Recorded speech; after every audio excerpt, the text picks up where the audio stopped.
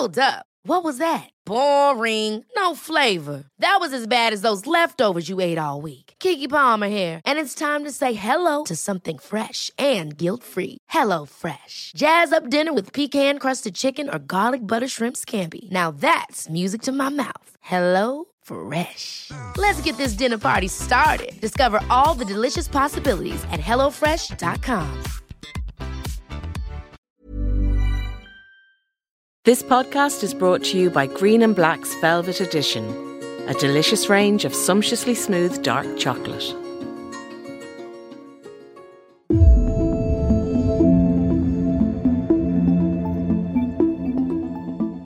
You're listening to the Irish Times Women's Podcast. I'm Kathy Sheridan.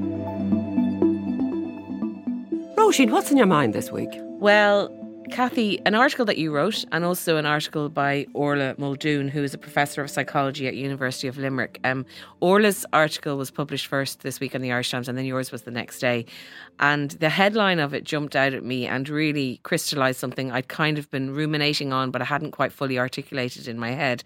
And I'll just read a bit out of Orla's article first. She said she spent the week reading and listening to analysis in the wake of Anna Kriegel's murder. I presumed and indeed expected that someone else would state the blindingly obvious, but as yet they haven't. So here I am. I will say it. Anna Kriégel was murdered by boys because she was a girl. And Orla went on to talk about that spectrum of male sort of attitudes and contempt and violence towards women that are really a continuum and a spectrum, and that at one end you have the slights and the everyday sexism that people experience, and at the other very end you have, you know, these boys murdering Anna Kriégel. And then your article the following day, Kathy, took up that theme as well, and you asked questions like, what is in the culture that gives a teenage boy that sense of entitlement to harass and assault a lone girl? And you talked about the boys' worldview, and indeed the worldview of many young men and boys who have been brought up in a society where this contempt, as you called it, for women and for girls is almost ingrained in some ways.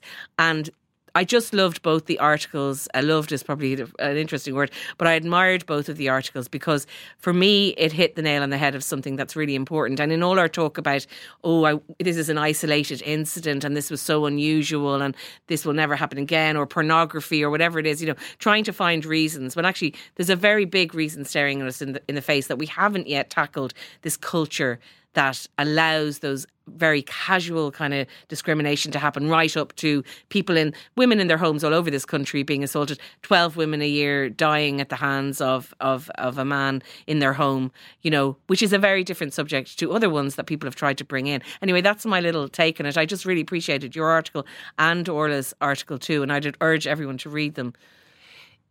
I think maybe they don't want to anymore because it's all so deeply depressing, but interestingly both were very well read. And I broke the rule of nearly a lifetime by reading the comments below the line. Don't read the comments, Kathy, don't read the comments. I know, and I am a firm believer in not reading the comments. And actually, some of them can often be quite enlightening. It depends on what you're writing about. But yesterday's were actually rather depressing because they were deflecting. There was a huge amount of whataboutery. What about the boys that get beaten up? What about the male murder rate? Which is absolutely true. But all this, a lot of them were very scornful of the emphasis on pornography as a factor in this. Whereas the other thing, did you find, Kathy, because certainly on Twitter I saw this assumption that both you and Orla were talking about all men. I find it really interesting, you know, as if you were tarring every single man and boy with the same exact brush, which in my view you weren't doing. It was a societal thing, I think, that both of you were talking about. Absolutely a societal thing. I mean, we all know delightful men. Most of us are married or have been married to lovely men, and many of us have sons. It would be madness to say that all men are like those two boys, or are murderous in their inclinations and all the rest. But my point was partly about the pornography, which came at the end, which you wouldn't have thought so to read some of the comments. My point was that some of the more heartbreaking details in Anna's case were old school stuff like ostracism, bullying and sexual harassment that are as old as time. And that's where we see the beginnings of that culture that we talk about and that a lot of people don't believe in, apparently. I think that's what's maddening for people like us. We know it's there. I mean, intelligent women know it's there. Every woman knows it's there. A lot of decent men know it's there. I mean, I was actually very moved by one man who came on Twitter yesterday and said, come on, lads, stop deflecting. It's time for us all to unite and bond and get together to sort this out. And some pornography and social media came into the mix, of course. And I'm really quite amazed at the notion expressed by a fair few people that just because such murders are rare, that we shouldn't be getting really agitated about extreme pornography. I mean, 10 years ago, I was writing about Ellen O'Malley Dunlop in the Dublin Rape Crisis Centre, who was talking about the correlation between the uptake of extreme pornography and the extra degradation and violence inherent in a lot of rapes that were starting to happen around that time. I've also written about this website, which was one of the most depressing things I've ever come across, which rates sex workers. And the ratings were done according to the most extreme end of pornography. If they didn't do this, if the women didn't do that, if they just lay there, if they looked slightly uncomfortable, they got 0 ratings. And the language about them was unbelievable. And all of that, to me, is at the root of this. Boys are being brought up in this culture. They may be brought up in the best of homes by the best of parents, but this is what they're going out to see. And I suppose one of the incidents that I mentioned in my piece, which really nearly broke my heart, and it was just one incident in Anna's life, was when she was accosted. She was coming home from supervising a children's disco at Halloween, and she was accosted by 4 older boys, one of whom loudly demanded sex repeatedly, and then hit her on the bottom. Now, that was described as a slap in the arse in certain reports. It was described as a grope on one news site, which I take real... Sexual assault? Yeah, it was actual sexual assault. It was reported to the guards. He got a caution. But I wondered in my piece, had that guy received any other sanction? Had he been required to attend awareness-raising sessions? All of those things that we think need to be tackled at 0 tolerance level. That there is actually no great mystery to this. It's a whole mix of things. The people below the line were right about one thing. There is no one answer to this. But a lot of people are so upset about mobile smartphones being handed out to young people, for example. I'm quite upset about it. We're handing this powerful, powerful machine that holds more technology than it took to get a man to the moon, apparently. We're handing these out to young kids and thinking they should be able to handle it with a few sessions of education in the classroom. I met a young girl yesterday, just going about my life, who said, could she have a word with me? I only know her from going into a particular place. And she told me how she's 18, and she'd been in touch with this guy. I think she met him through a dating site. But he was local. That was the big thing. She kind of half knew him through somebody else. And he said, they got chatting, and he was very nice looking, and they were having these lovely chats. And finally she mentioned to him that she needed to go shopping in a particular shopping centre on the Sunday. And he said, look, I'll pick you up and bring you. So this would have been their first meeting, and she was thrilled to bits. And he picked her up anyway, brought her to the shopping centre. And on the way home, you can imagine what happened next. He'd pulled off the road into a quiet place, and just said, well, and she said, well, what? And this conversation. For 25 minutes, he repeatedly said to her, did you think I was going to pick you up and bring you to a shopping centre on a Sunday without you giving me something in return? 25 minutes. And what was really sad was, she said, the time was nearly up with him. I'd become so exhausted, I was nearly about to give in. And fortunately, he got fed up and drove her home.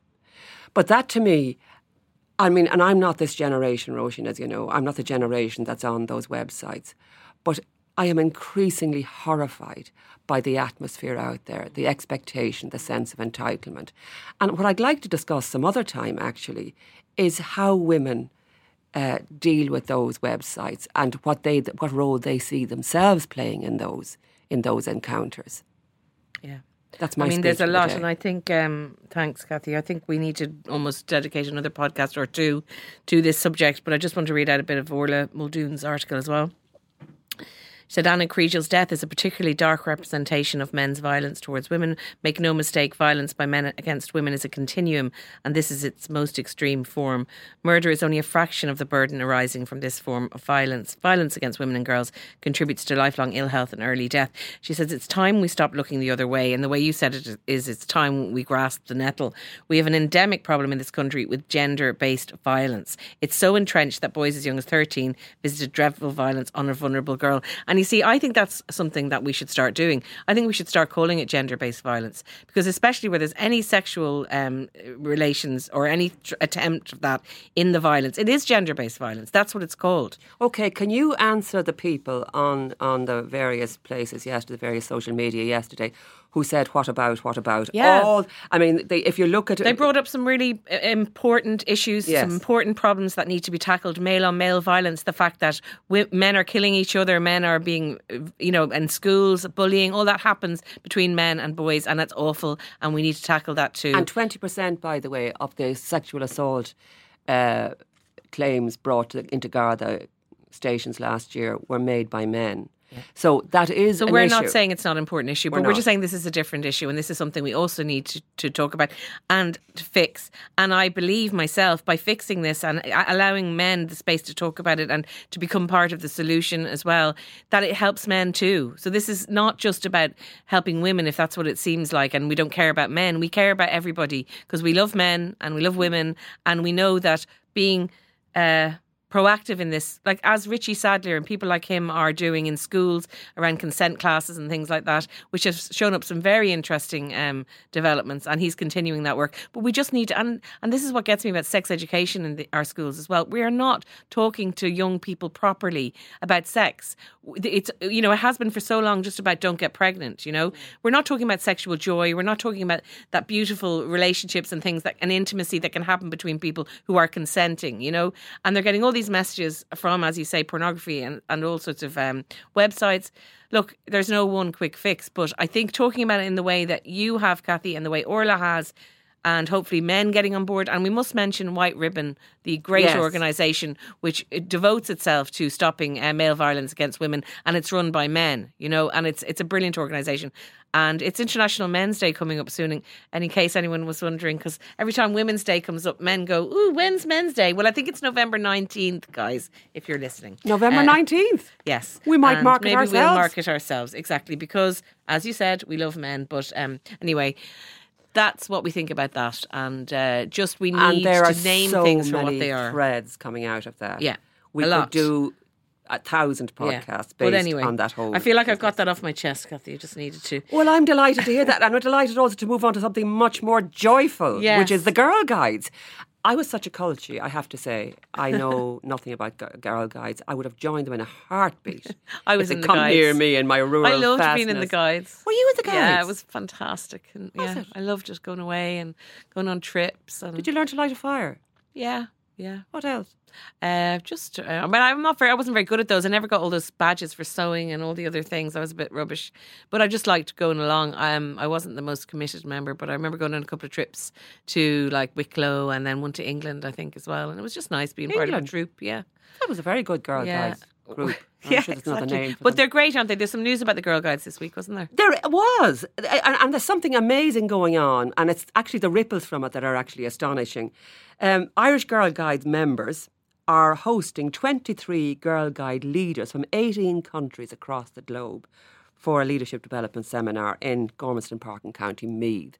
And what I found so impressive about this is that by the time these women go home, that's happening in 18 hubs around the world, and they're all getting the same leadership skills course. When they go home, by the time they've passed on their learnings to their own communities, 100,000 girls and women will have learned what these young women are learning this week.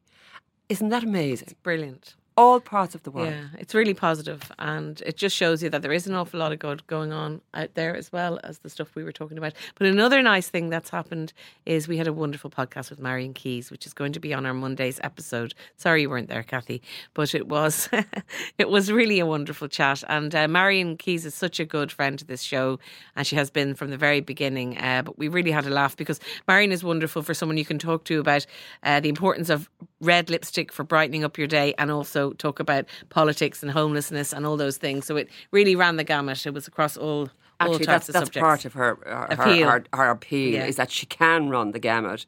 I will certainly listen to it. Great. Even though I wasn't invited. And thanks to Green and Blacks for that podcast too. Thanks to Green and Blacks. So for what have you got on inviting me. today's episode?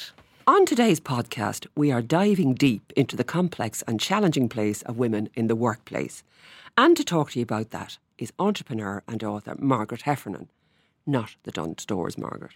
Different Margaret entirely. This Margaret began her impressive career as an award-winning producer in the BBC. From there she went on to become CEO of Britain's Trade Association for Independent Film and TV Producers. She has been the Chief Executive Officer of 5 different businesses and is the author of books including How She Did It, or as it was called in America, Women on Top.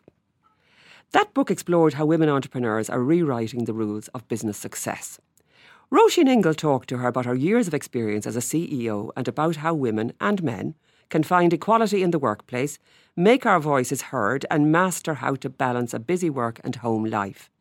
Heffernan was in Dublin for the Simmons Leadership Conference, which was a wonderful couple of days with a lineup of powerful speakers. With its 40-year history of championing the advancement of professional women and a mission to inspire female leaders to challenge themselves, the Simmons Leadership Conference is considered to be the world's premier women's leadership event. This year's event, held in Dublin for the second year running, convened some 500 professional women and men from across Europe and around the world. The 2019 event was generously supported by leading companies with a strong commitment to Ireland, including Cisco, Dell and Liberty Mutual. And here she is, Margaret Heffernan. Margaret Heffernan, thank you very much for joining the Women's Podcast. You're here at the Simmons Leadership Conference and you're going to be talking about the future, which is very topical because I think a lot of people are feeling there isn't going to be one for a lot of people. I'm thinking of Greta Thunberg and all those amazing activists. So what are you going to be talking about?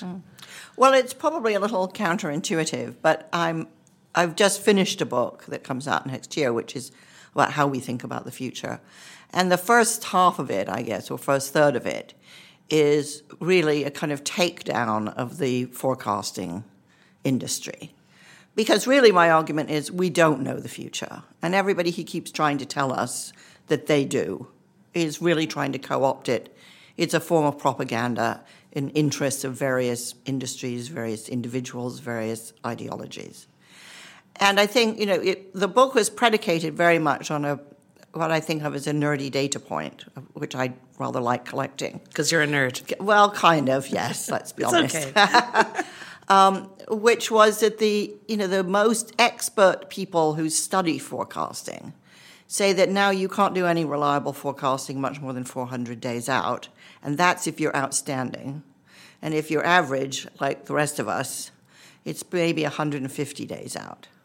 So all of these people who are brandishing really dazzling, shiny statistics saying by 2035, 47% of jobs will be lost to automation. This is some kind of propaganda, and you need to start asking yourself, in the interests of what?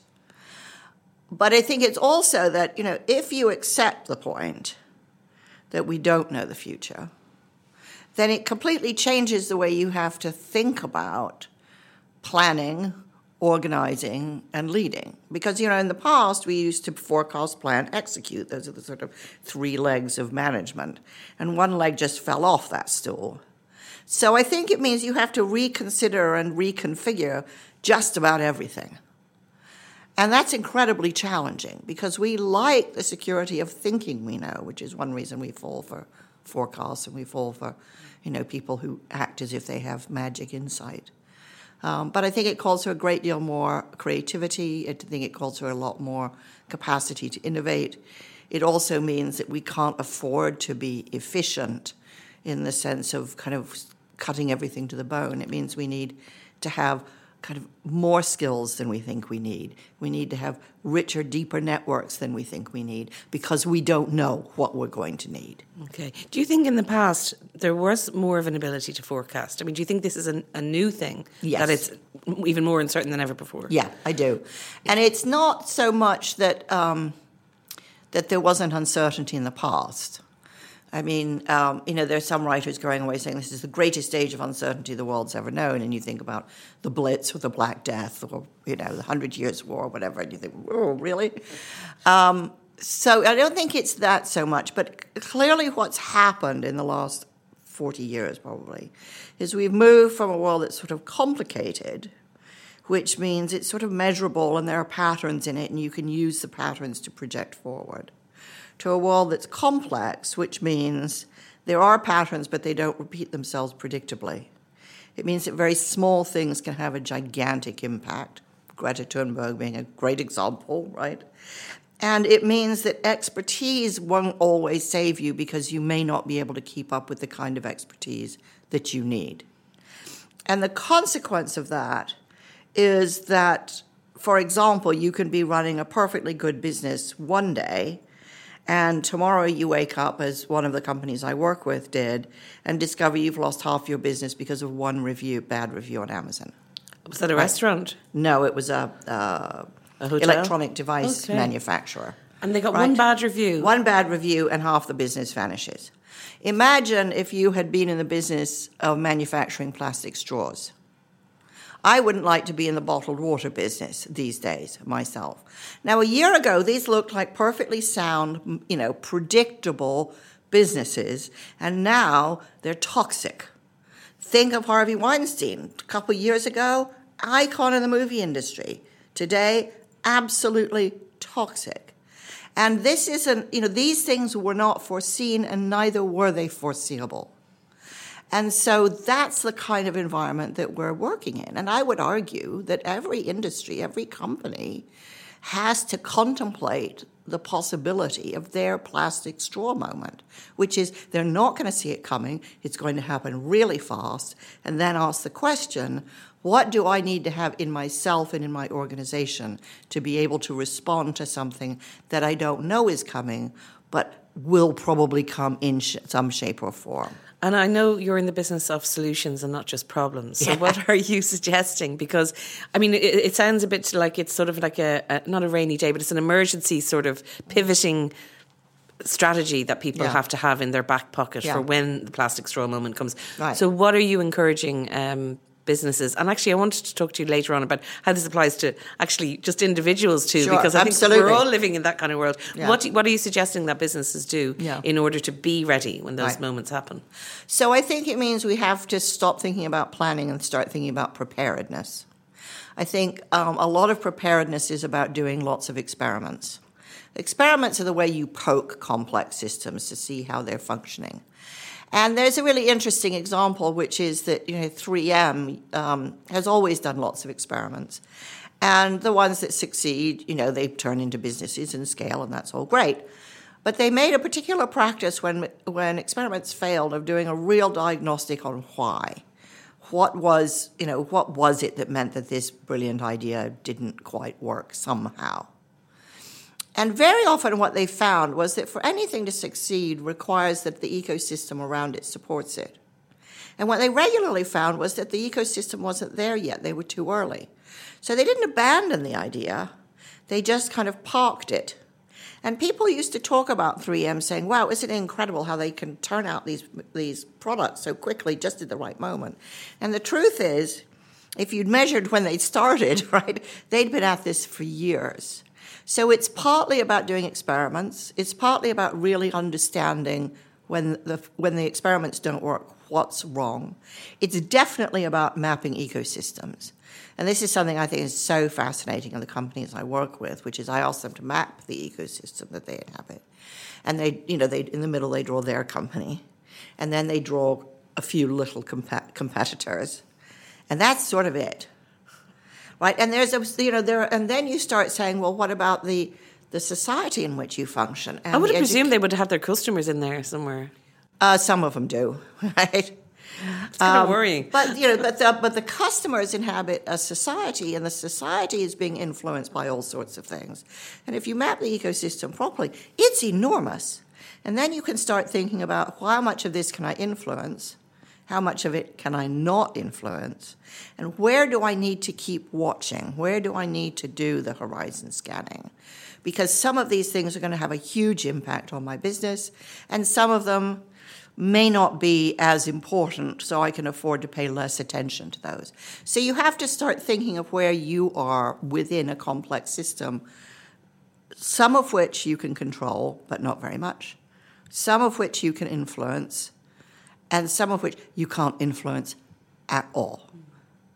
And then I think you need to start thinking about, in order to have that sort of influence, and in order to have some kind of capacity to scan what's going on, what are the talents and capabilities that I need in my organization? And in particular, what are the sort of social behaviors that are going to support improvisation, really quick responsiveness and adaptability. Now, that all sounds pretty obvious, I think, until you think that almost all of our management systems are pretty rigid. In the last 10 years since the crisis, they've been cut to the bone, which means they're very fragile. There isn't any excess in there. And so you put pressure on these really fragile systems, they'll break. So I think it means a huge reconsideration of how much austerity and efficiency are our friends in a world where we don't know what we're going to need tomorrow. The Irish Times Women's Podcast is brought to you by Green and Black's Velvet Edition. Sumptuously smooth, dark chocolate.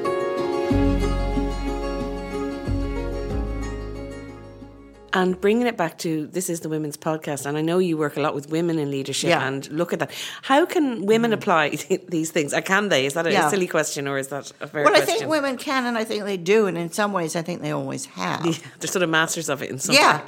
So in 2007, I wrote a book called How She Does It, which Americans retitled as Women on Top. Okay. I believe that to your listeners to decide which is the better title. Definitely the first one, I would say. And it looked at the rise of female entrepreneurship, because I'd encountered this, another nerdy data point, that women-owned businesses in the U.S., which is the place that collects most data about women-owned businesses, were about 46% of the U.S. economy. They were growing faster than businesses as usual. They were creating more jobs than businesses on average. They were more likely to stay in business for over 5 years than most businesses, and they were more profitable. And I thought, well, this is astounding. How come I, as a woman, as a female entrepreneur, how come I didn't know this? And I thought it's a really interesting test case, because it shows what, left to their own devices when they have power, how do women lead?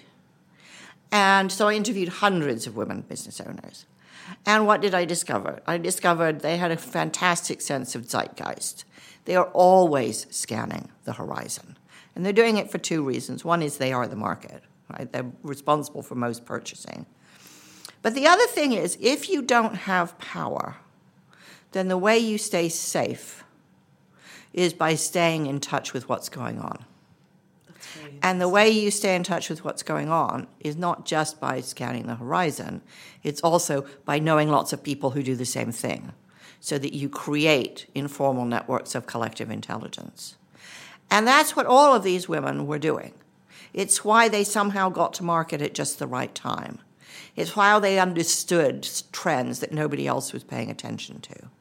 And then I, looked at their leadership style, and one of the things that always happened is I would write to the owner, founder, and say, I'd like to come and interview you. Very specific about this. And because it was sort of a test, or an experiment, you could call it. And I would, roll up to the offices and go to interview the female founder. And I would always be shown into a meeting room, and there would be the senior leadership team. No single CEO ever initially met me alone. The idea was, the company isn't me, it's us. It was a completely different model. Did this happen every single time? Every single time. That is amazing. And as time went on, I was more insistent about, I'm just coming to see you later, perhaps in the day, I'd like to meet other. It never happened. Nobody thought the success of my business is all about me. So talk to me about that, because some of it will be obvious, but just from your own research and looking into it and really thinking about it, what did that say? Well, it said about women particularly. Yeah, I think it said that women lead through what I think of as orchestration. that actually what they're thinking about is what's the best configuration of people rather than one heroic soloist who knows it all. I think all of them paid much more attention to culture. Many of them, and I thought this was really interesting, many of them, when you said, why did you start your business? I would say the number one reason was rage. They'd all had the experience of working in organizations where they were marginalized, trivialized, ignored, whatever. And they were just determined to show that you could do business in a different way. And so they did do business in a different way. And having been in environments that weren't diverse, they built deliberately diverse environments where not just so that women could succeed, but men could succeed too. And so they had a much more collective vision of what the leadership job was. It's really making me think. I was at a launch of a book last night called It's a Yes, which was about our successful campaign to repeal the Eighth Amendment. I don't know if you know anything about it. I know a lot about it. Right. Well, there was our Together for Yes team that basically led that. Was a totally non-hierarchical thing. So it was 3 women leading, and exactly as you said, and even the coverage of their strategy was kind of dismissed in the beginning, and people couldn't understand why there wasn't this one figurehead and why they were sending out these different people to be interviewed about it. And it was a deliberate strategy that they were going to do it their way, and they weren't going to go look at other campaigns that had been led by one figure. So it's just really reminding me of that. And that was an instinctive thing from their part to do it. And it meant that they could bring everyone along, Well, I think, many of us have had the experience of working for these soloist, heroic leaders and realizing how inadequate it is. And that's, that partly takes you back to complexity, which is it simply isn't possible for one person, however brilliant. And I've worked for some extremely brilliant men in the past. It's simply not possible to know enough. And it's not possible to both know enough and be able to challenge yourself. So hierarchies which suppress challenge are always going to be a problem because they're going to make people very conformist. I want to do what other people want me to do to get ahead, rather than to provide the kind of challenge that every organization needs. Do you think, again, another factor with women is, and I find this myself in any kind of work environment, I'm never afraid to ask for help or advice or to go to the person who kind of I know knows more. Like, it doesn't kind of make me feel as though I'm looking weak. Right. I feel like that's a smart thing to do. Is that something you found as well? It is. I mean, it's quite interesting because, in medical school, that's been studied in depth. And the consequence is women get lower marks, right? Because they don't look as authoritative. I suspect it makes them much better doctors. Because I'd much rather have a doctor who, if a bit confused, asks for help than just trying to bluff her way through it. So yes, I think we're accustomed to asking for help because we're accustomed to giving help. And there are tons of stories tons of studies that look at really successful organizations. And what characterizes them is helpfulness. Because if you have a helpful culture, then information doesn't get trapped. It spreads across the organization. And that means everybody's getting smarter all the time by dint of working together. And when you see organizations that go really badly awry, it's typically because information gets completely siloed and trapped or hoarded. So I don't want to tell you something that you might need to know because you might get ahead of me. That's how disasters happen. Yeah, it sounds so familiar. It's really interesting because did you find writing Women on Top, or How She Did It, which is obviously much better, that was there any appetite from men or male-led organisations to kind of take these examples and say, okay, actually, maybe we'll try them, or is there? I mean, that's hopeful. It's really interesting because I remember my husband saying, the only problem with this book, Margaret, is it needs to be read by guys. That's what I was thinking, yeah. And, and typically, and we know this, women buy books by men and women, and men mostly buy books by men, so maybe I should have done a J.K. Rowling. Michael Heffernan. And, exactly.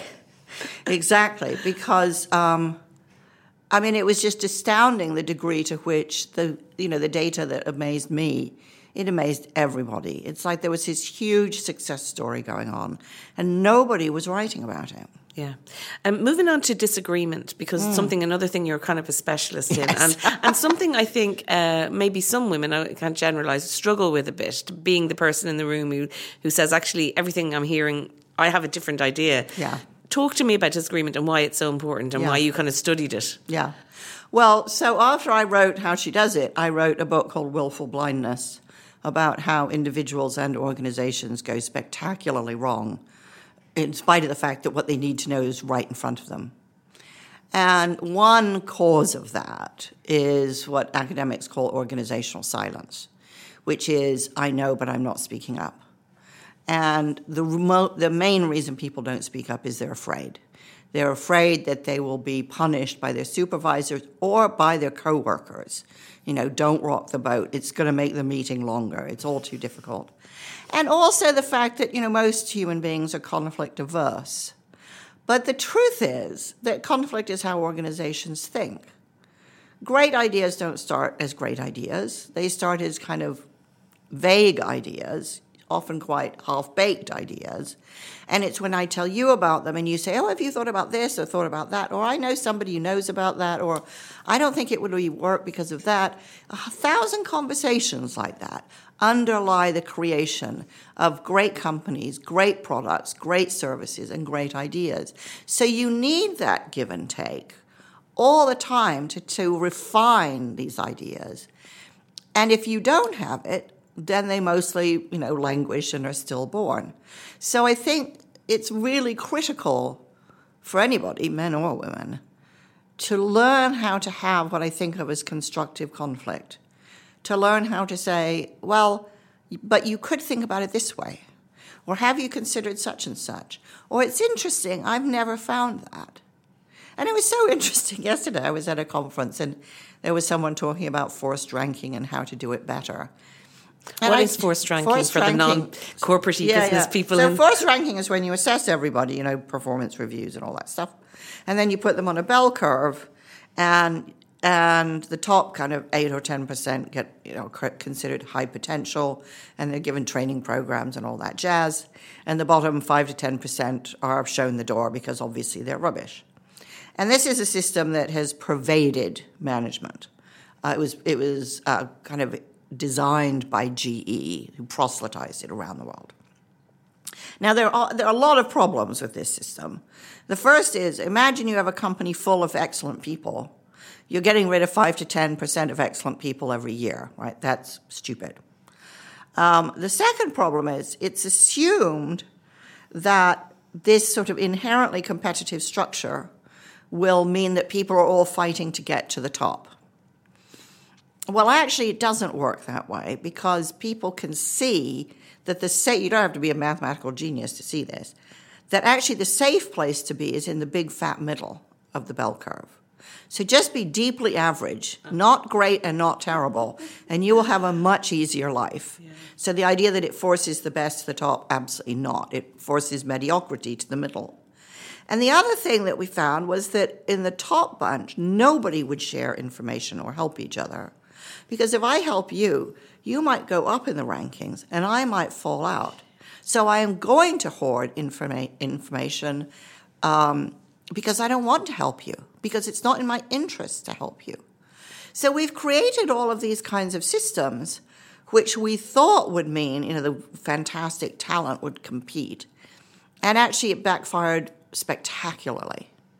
And so now I think what we're trying to do, and I find this kind of amusing in a sad kind of way, is we're trying to figure out how to design systems where people want to help each other and trust each other, because we understand that if you don't feel some kind of sense of solidarity with your colleagues and trust each other, you can't have the arguments you need to have. You've got to feel safe.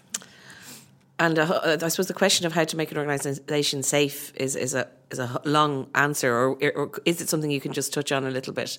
Because I think that's it's really resonating with me, and I think if you don't feel safe at work, safe to hold up your hand and say, look, I'm not trying to criticise anyone, but I see a better way and I'd like to explain it. If you can't actually do that, then I think there's something seriously wrong in the culture. But I do think there are still a lot of companies where that's the case. I mean, I suppose suggestion boxes were invented for that reason, but it has to go a bit beyond that. It's a change of kind of, how do you create that safe culture? Well, first of all, I think it's really hard because it isn't just a function of the company, right? If you have high unemployment, high levels of personal debt, people are going to be afraid no matter what. But what I think you can do within the organization is make it clear that this kind of constructive conflict is valuable, important, and it's how the work gets done. I think you have to model and demonstrate that. So when I ran tech companies in the US, I had a lot of people who traveled with me from company to company and who were very confident in doing that with me. And what people could see from that was if you argue with Margaret, not only does she not, fire you or punish you or think you're an idiot, she's much more likely to respect you. And when people see that, then you tend to get more of it. And it's interesting, I teach on a leadership program in the UK at the moment. And at one of the residentials we were holding last year, there was a guy there, he was a chief data officer at the Bank of England, who picked an argument with me. And my instant thought was, wow, this is a really interesting guy. I didn't think, how dare he, I'm faculty and he is a mere participant, I thought, good for you. I want to know more about you because you've definitely got something to say for yourself. Just back to women again, particularly. Do you have much to say, or have you thought a lot about women within organisations who are perhaps trying to help change that culture, but they might be in the minority and there's some very obvious things they want to do, but it's difficult. Do you work with people like that? And have you any suggestions, I suppose, for women listening who might be in that situation? I think the most important thing is to find allies. And there's a very notable businesswoman in the US named Geraldine Laybourne, who worked for Nickelodeon and then started her own TV network called Oxygen. And she had this fantastic tip, which was, women often have this experience, which is they're in a meeting, they come up with an idea, everybody ignores them, and then Tom repeats the same idea and everybody thinks he's a genius, right? She said, you've always got to have a buddy. And the buddy amplifies what you say. So I say some idea, and Colleen says, I really liked Margaret's idea. Or Colleen says something and nobody pays any attention. I say, I think we should go back to what Colleen said. Explain again, Colleen, what you were thinking. And it's really about elevating women's presence and making sure that their voices are heard. And I think to the degree that we do that for each other, whether we have a formal pact or not, that's absolutely critical. And it's something I try to do a lot, especially with junior women, because, the more their voice is heard, the better and more attuned and refined their voice will become. And I think, when I started my career, I don't think women were great at supporting each other. I think that has been a sea change in my life and in my career. And I think I see more and more of it around. And the only thing that's most important now is let's not stop. Yeah, do you think it was because back when feminism, sort of early, 1.0 feminism was about sort of almost emulating the way men were doing it and pulling the ladder up?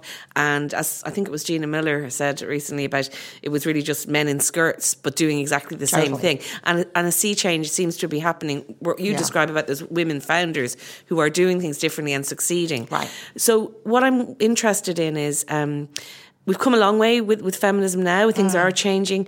But how do we make that next step where men also can see that there is a better way, that the patriarchy hasn't helped them either, that we can sort of throw it all up and reinvent it a bit. Do you see that happening? Because I think men need to come on board. Otherwise, it's just kind of women in their own little silo doing their different things. Exactly. I see a lot of it. I see a lot of it, obviously, in younger generations, but I see it also in my own generation.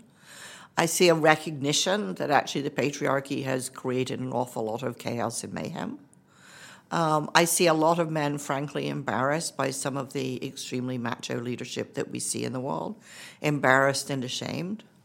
But I think the other thing I see is men coming to see that this different way of working and leading benefits them.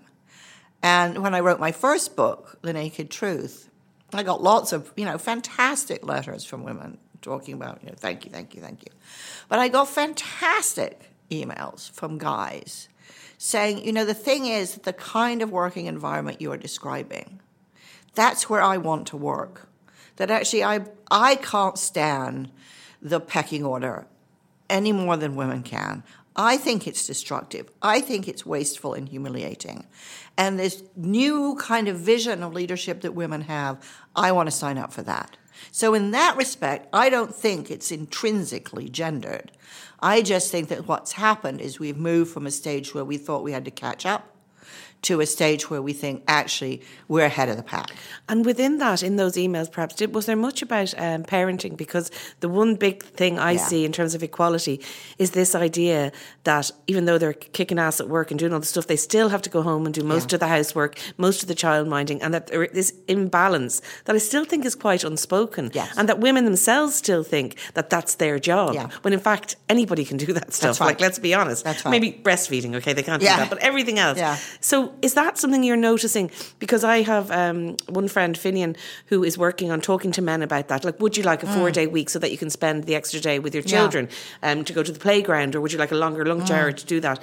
And in the past, maybe that was seen among men as a kind of a weird, weak thing to want to do. But are you seeing that men are more invested now in putting their hand up and saying, no, my quality of life and being a parent and all that kind of stuff has to come into it? Yeah. I've seen a lot more of it. I mean, I certainly think it's impossible to be equal at work if you're not equal at home, for sure. It's just logistically impossible and emotionally impossible. But I also, I noticed, in supermarkets or airports or whatever, who's doing the childcare here. And it's certainly much more shared than it was. I also think that, many people in my generation had fathers who were largely absent. And I would say, my husband had a father who was largely absent, was at work. And nobody kind of wants to be those fathers. They want to have a life while they work, not, when they retire. They don't want to kind of put it on hold for 40 years. And I think there's also, of course, an increasing recognition that what you do at home enhances your ability and skill to work with other people at work. So it isn't, well, if you're at home, you're not developing as a human being. I mean, there was this fantastic study some time ago when I think Volvo experimented with mandatory paternity leave, and lo and behold, they discovered when men came back from their paternity leave, they were much better managers and much better communicators. So I think there is a growing awareness that actually to have a balanced and a rich life makes people better at work and at home. I also think that, a whole generation of men has grown up with working mothers. And they don't, it doesn't occur to them that only one person is going to do the work at home. I mean, my kids have grown up and they've seen my husband and myself sharing everything we do.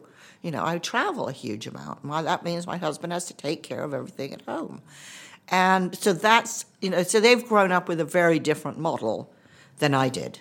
I mean, I say this because we had a very interesting diversity workshop at work, and there was lots of things that were really interesting to me, but they did this kind of walk thing where walk across the room if this is your situation, if you're adopted, if you grew up in a poor household. And it was really interesting to watch people and see things about your colleagues that you didn't know. But the one that really stood out for me is, like, stay on this side of the room if you have someone at home who's not working, basically. And those of us who walked across who don't have that, and you're looking across at all these men who and you sort of suddenly got this wow. Yeah. Well, you've had essentially, I mean, I wouldn't put a woman class them as an assistant, but you've had someone doing all that stuff. That's right. That, we have to do, that you don't even think of. And then you realise, actually, there's people who can, and then you realise they're quite senior people. Yeah. And that makes sense now. Yeah. How do you get to be doing that? Because you're free, aren't you? You're free from all those things. And I'm not saying they don't do anything, but it's certainly that the bulk of it wasn't their responsibility. No question. And I mean, there were certainly times in my career where I thought, oh my God, if only I had a wife at home, and somebody to think about the stuff. Never mind just do it, but not in the middle of a meeting to suddenly be thinking, oh my God, I need to go to the dry cleaners to get the suit that I need for the meeting tomorrow, whatever. Because just the cognitive load becomes, your brain feels scrambled sometimes. But it's funny. I'm thinking about when my kids were at school and the mothers that I would meet at the school gate, and I would say about half of them worked and half of them didn't. And, of course, the ones that worked, we all supported each other incredibly because we couldn't function otherwise. So we had a tremendous support network. But when I looked at the ones who weren't working, and, many of them were, super intelligent, lovely women and excellent parents, I just kept thinking, 2-3 years from now, your kids are gone. And what are you doing? And I'm so conscious because I experienced this myself when I had my first child. Where is your confidence to do things going to come from? Because it really disappears, I think, if you're not kind of out there doing something. And it's not at all that I wouldn't say if that's what women want to do, they shouldn't do it. But I think that it's really important to remember life is long. Keeping your confidence and your competence up is really crucial. And one of the best entrepreneurs I ever interviewed started her company after all her kids had grown up. And I said, gee, how did you get the confidence and the competence? And she said, all the time my kids were at school, I ran volunteering organizations. And, if you can manage volunteers who don't need to be there, aren't being paid, and can skulk off at the least hint of trouble, you can manage anything. So I think there are different ways of managing this that different kinds of women prefer. But I think the main thing for me is whether it's paid work or not, and whether it's kind of recognized by society or not, the key thing for women is to keep their competence and their confidence up. Because then, if disaster strikes and suddenly there's no breadwinner, or disaster strikes and you want to leave the breadwinner, or disaster doesn't strike but your kids have left and you now have a lot of time on your hands and a lot of skills and a lot of intelligence, you want to be able to put that to good use. You talk such a lot of common sense. It's amazing. I'm loving this conversation. Just to go back a little bit to your childhood, is there anything in your upbringing that sort of led sort of as a symbol that you would one day be this leadership expert? Like, what kind of a kid were you, and what lessons did you learn? Were there pivotal moments in your growing up? Well, I think there are two moments, kind of two themes, if you like. One was I did have a stay-at-home mum, very bright, very entrepreneurial, not particularly happy marriage, and who never left because she had no money of her own. It absolutely bred in me that if you're going to be independent, it means being financially independent. You've always got to have your running away money, no matter what happens. The other thing is different. So I played the piano all my life. I used to be a really good pianist. I'm not anymore. But I was asked to play piano at a big graduation ceremony for a school that I went to, and I guess I was, 12, 13, something like that. So we selected the pieces, and I practiced them to get them really polished. And then at the last minute, for some reason, they said, no, we don't want that piece, we want another piece, which I thought was really insipid and pathetic and horrible. And I was kind of agonizing about this because I thought it was a bad choice, and I also didn't think I'd play it as well because I hadn't had as much preparation. And my father said to me this just brilliant incendiary thing. He said, well, Margaret, once you get started, they can't really stop you. And I think this was kind of my get-out-of-jail idea. Just do it the way you want to do it and see who stops you. That is amazing. Yeah. And, and I just, I credit my dad with that. Okay, so just before we leave it then, tips for women. I know that's a broad thing, but at the moment, the problems that you're seeing or the challenges you're seeing women face, particularly in the workplace or anywhere else, what would you say to young women and to women who are maybe in the middle of career and juggling the home and children and all that kind of stuff? Yeah. What kind of advice? Well, forget trying to be perfect. There's no such thing anywhere, ever. Definitely have your running away money. Always. There's a kind of magic thing, which is if you have the running away money, you never need it because you negotiate with such confidence. So I think that's really crucial. Help everybody you can. You can't help everybody, but if you can, if people ask for help and you can help them, do. All my greatest opportunities have come to me from women who were junior to me whom I helped at some point. It wasn't about brown-nosing or sucking up. It was absolutely about helping anybody I could if they asked for it or if I saw that they needed help. And I think the other thing is just to remember that confidence doesn't come from motivational speakers. Confidence comes from competence. It comes from racking up achievements. So do stuff do hard stuff. Don't get daunted when it turns out it's harder than you thought. Keep going. And over time, you rack up these achievements and you look back and you think, I did that. That's where my confidence comes from, because I know I can own that. I know I wrote the books that I wrote. I know I did the jobs that I did. I know I ran the companies I ran. And really, that's where confidence comes from, I think. Margaret Heffernan, thank you very much. And that's it for today. Thanks to our guest, Margaret Heffernan, and to the Simmons Leadership Conference for facilitating the interview. Remember, you can subscribe to us wherever you get your podcasts. We are on Spotify, Acast, and all good podcast apps. If you want to get in touch with us, we are on Twitter and Facebook at IT Women's Podcast, or email us on thewomenspodcast@irishtimes.com. The Women's Podcast is produced by Roisin Ingle and Suzanne Brennan, with JJ Vernon on sound. Thanks for listening. I'm Kathy Sheridan, and I'll talk to you next time.